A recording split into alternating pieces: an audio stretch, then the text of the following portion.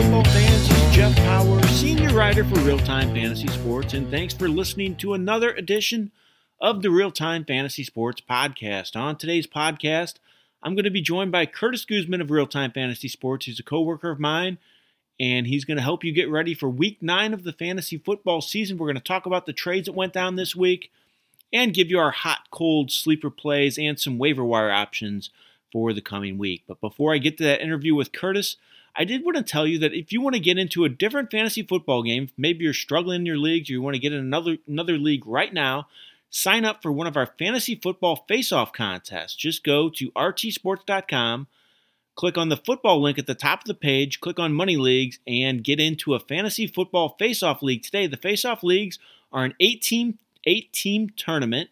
There's no draft. You can get any players you want on your team, and the winners advance each week until there's a champion. We have different price points. You can get in a $20 league, a $50 league, or a $100 league. It's a great opportunity to play some more fantasy football before the season is over. Again, go to rtsports.com, click on the football link at the top of the page, and then click on the money link on that page, Money Leagues link on that page, and get into a fantasy football face-off league today. And now, here's my interview with Curtis Guzman of Real Time Fantasy Sports. And I'm joined now by Curtis Guzman of Real Time Fantasy Sports. Once again, Curtis has been on the show several times. I'm thrilled to have him back on again. We're going to help you get ready for Week 9, and we're going to talk about all these trades that went down the past couple weeks in the NFL. Curtis, thanks so much for joining me again today. Of course. Glad to be here, Jeff. So, Curtis, I just want to jump into these trades. Just talk about maybe the fantasy implications of these guys getting traded and what it means to their value, maybe some players around them. So, first one, Amari Cooper. He gets sent to the Cowboys for a first-round pick. I know a lot of people are kind of giving the Cowboys a hard time for giving up so much, especially with what teams gave up. For other receivers got traded a couple days ago, but overall, what did you think of this trade for Cooper's fantasy value heading to the Cowboys?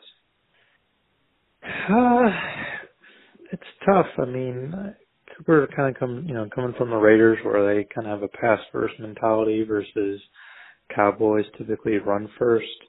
I think Cooper, clearly will probably work his way up into being the number one receiver for Dallas, but I question how much volume he'll get overall. So I don't know. I don't know that it's significant one way or the other, to be honest.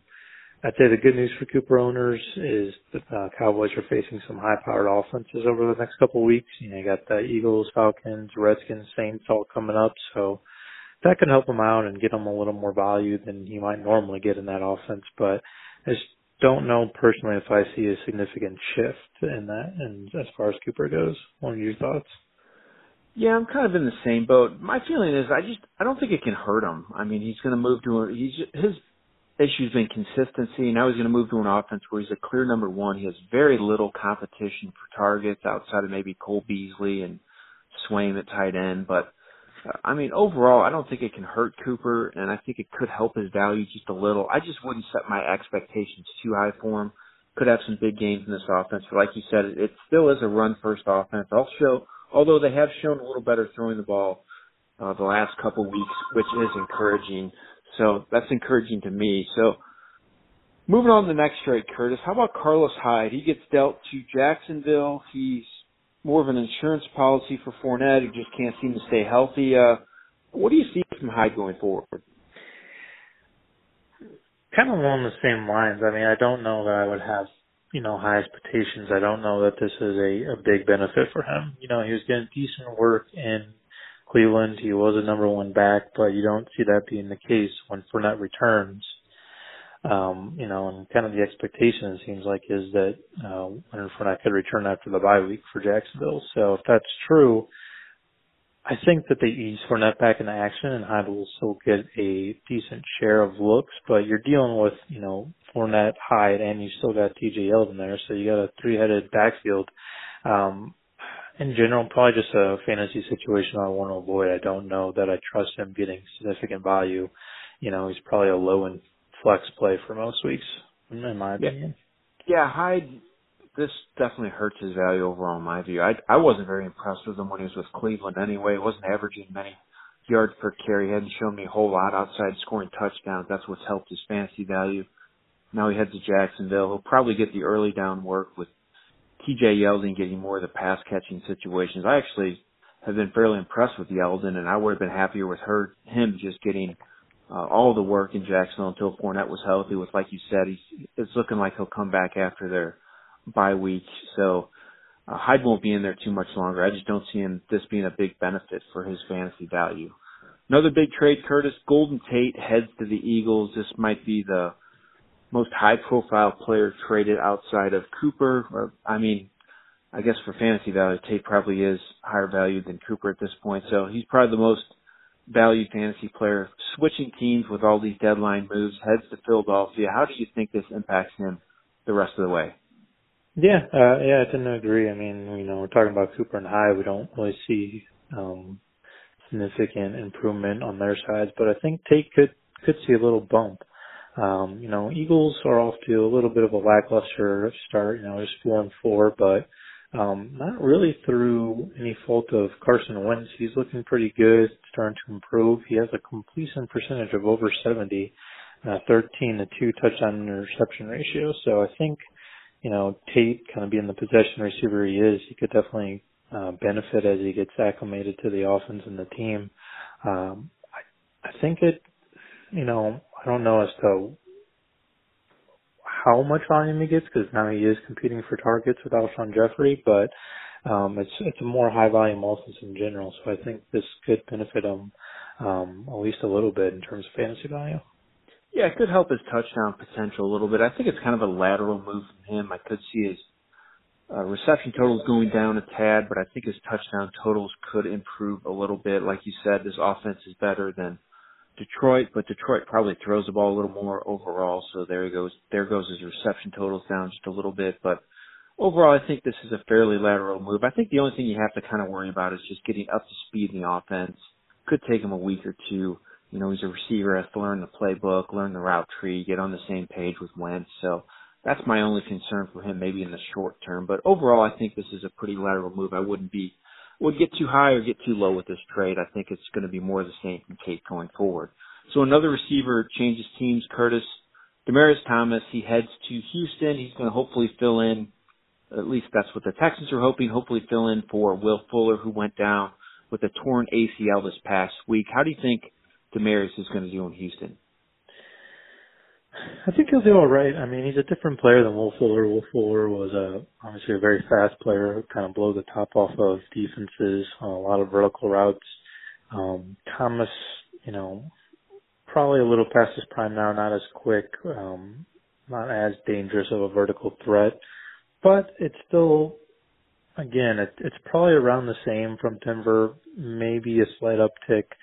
Just because he's seeing single coverages, obviously they have DeAndre Hopkins. He's going to be the number one receiver, but, that bodes well for Thomas. I think Deshaun Watson's, and Bill O'Brien are in general a little more aggressive than Denver's offense. So I think that'll help, Demaryius in that case. And hopefully, again, see maybe an uptick in touchdowns as well. So I didn't want to gloss over this, and I'd be remiss if I didn't mention Kenny Galladay, though, with Detroit and that Golden Tate trade. I definitely wanted to mention that he's the guy who probably benefits the most in that trade. He's going to start now for Detroit, and I expect big things out of him going forward. And I'm very excited for him to get a chance to start and get more targets in that pass-first offense. Sorry, I wanted to make sure I mentioned that. But as for Thomas, like you, I think it's a pretty, again, kind of like the Tate move, kind of a lateral move, in my opinion, for fantasy value. I mean, Thomas hasn't shown a lot to me this season. He's topped 65 yards just once all year. He's getting his catches, but he's not really making many big plays in that offense. To me, it looks like he's slowing down a little bit. I hate to say this for him. He's been a great player over the years. It looks like he might be finally slowing down a little bit, been a great receiver. But this move to Houston is probably going to be more the same. I mean, he could get 4 to 5, maybe 6 catches per week and get in that 60-yard range. Again, not too exciting for me. I still think that he's going to be a similar player to what he was in Denver. I don't think this move's going to really rejuvenate him. So, Curtis, last trade I wanted to mention to you was Ty Montgomery. He's heading to Baltimore to provide some running back depth to that team. He had the big miscue on the kickoff return last week for Green Bay, which had him fall out of favor with a lot of his teammates and a lot of the Green Bay fans. So it's probably a good thing that he was traded for his own sake. So he heads to Baltimore. How do you think he's going to do in Baltimore the rest of the way? I don't really see much improvement. I mean, he's going in.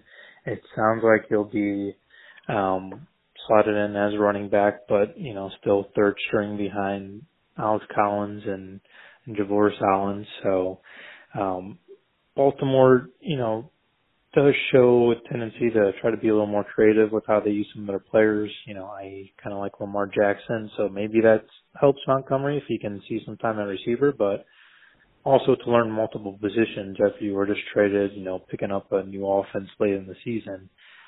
I just don't know what to expect really from him at this point. I don't think there's really a lot of fantasy value there overall. Yeah, I agree with you. I mean, he really hadn't had much fantasy value in the last couple of weeks anyway. He's had just 4 receptions his last 3 games, and he hasn't run for more than 20 yards except for once all year, so he hasn't been getting much work to begin with.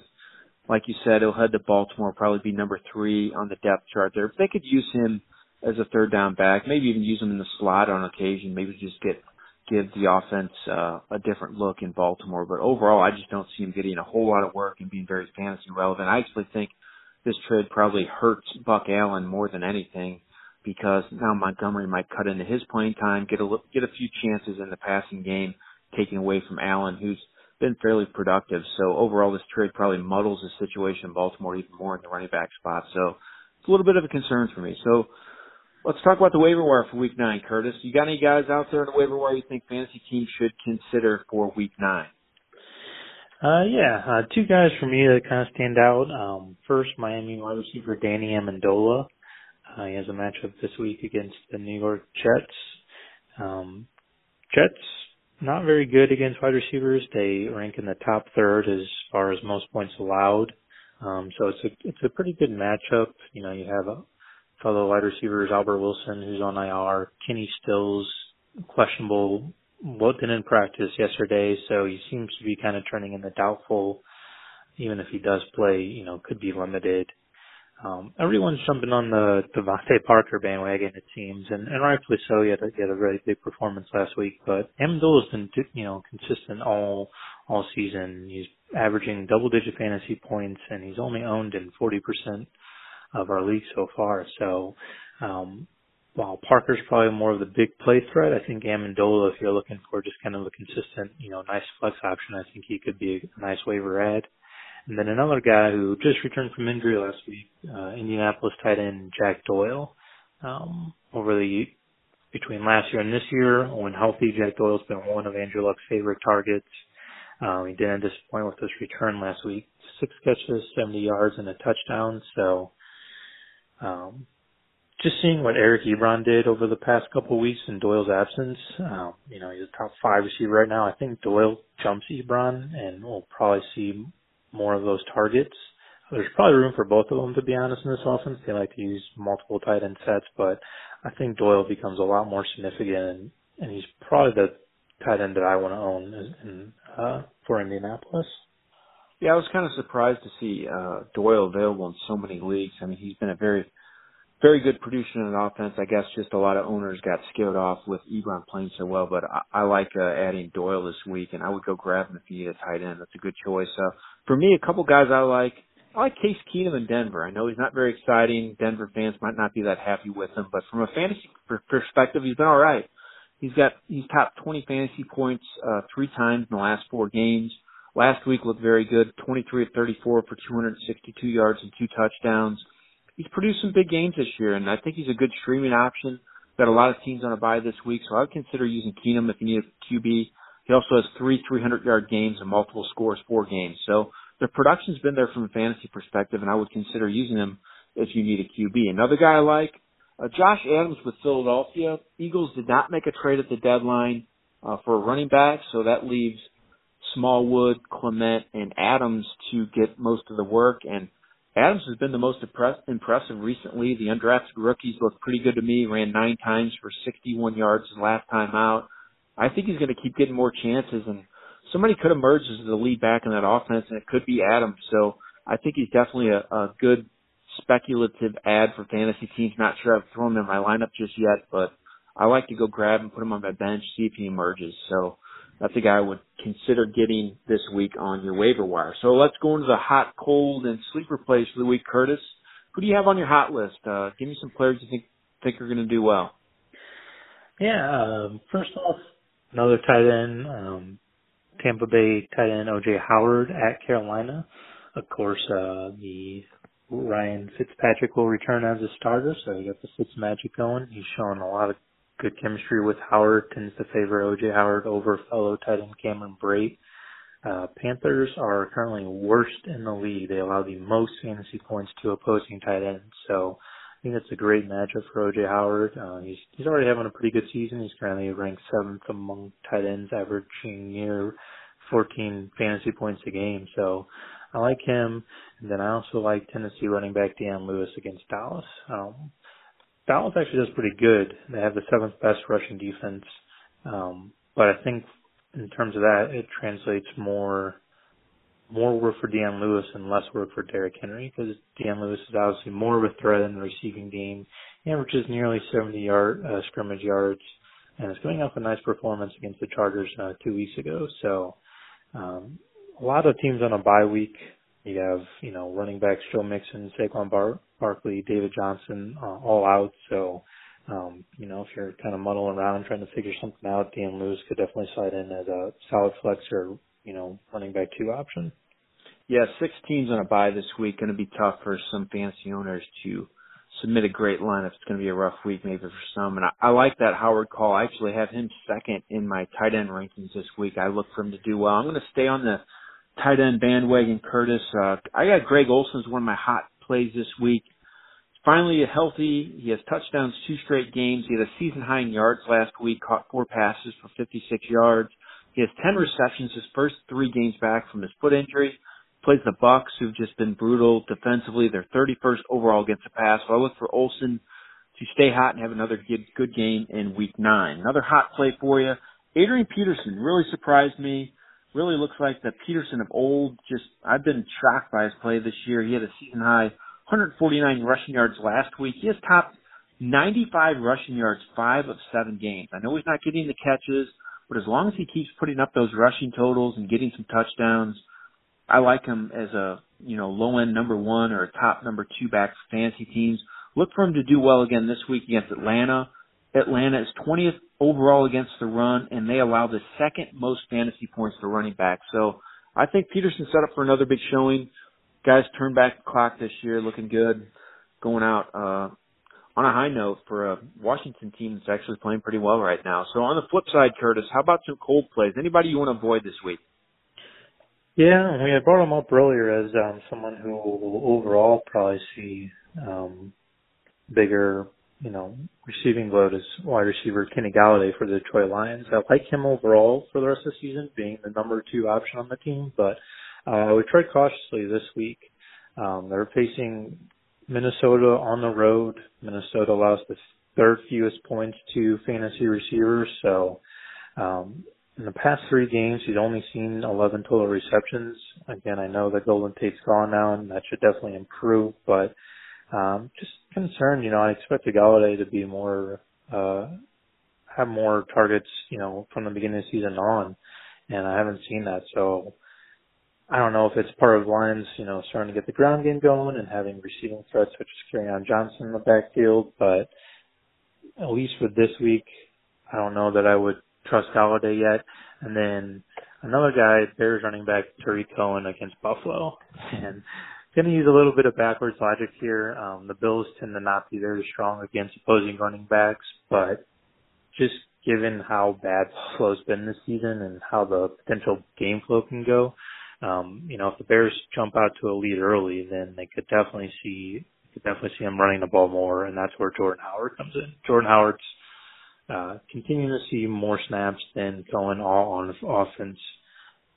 Going forward, I like Cohen more out of the 2 running backs, but in this particular game, I think if the Bears get up early, again, Howard's, he sees more red zone opportunities and just more carries overall. So those are 2 kind of players I might avoid this week.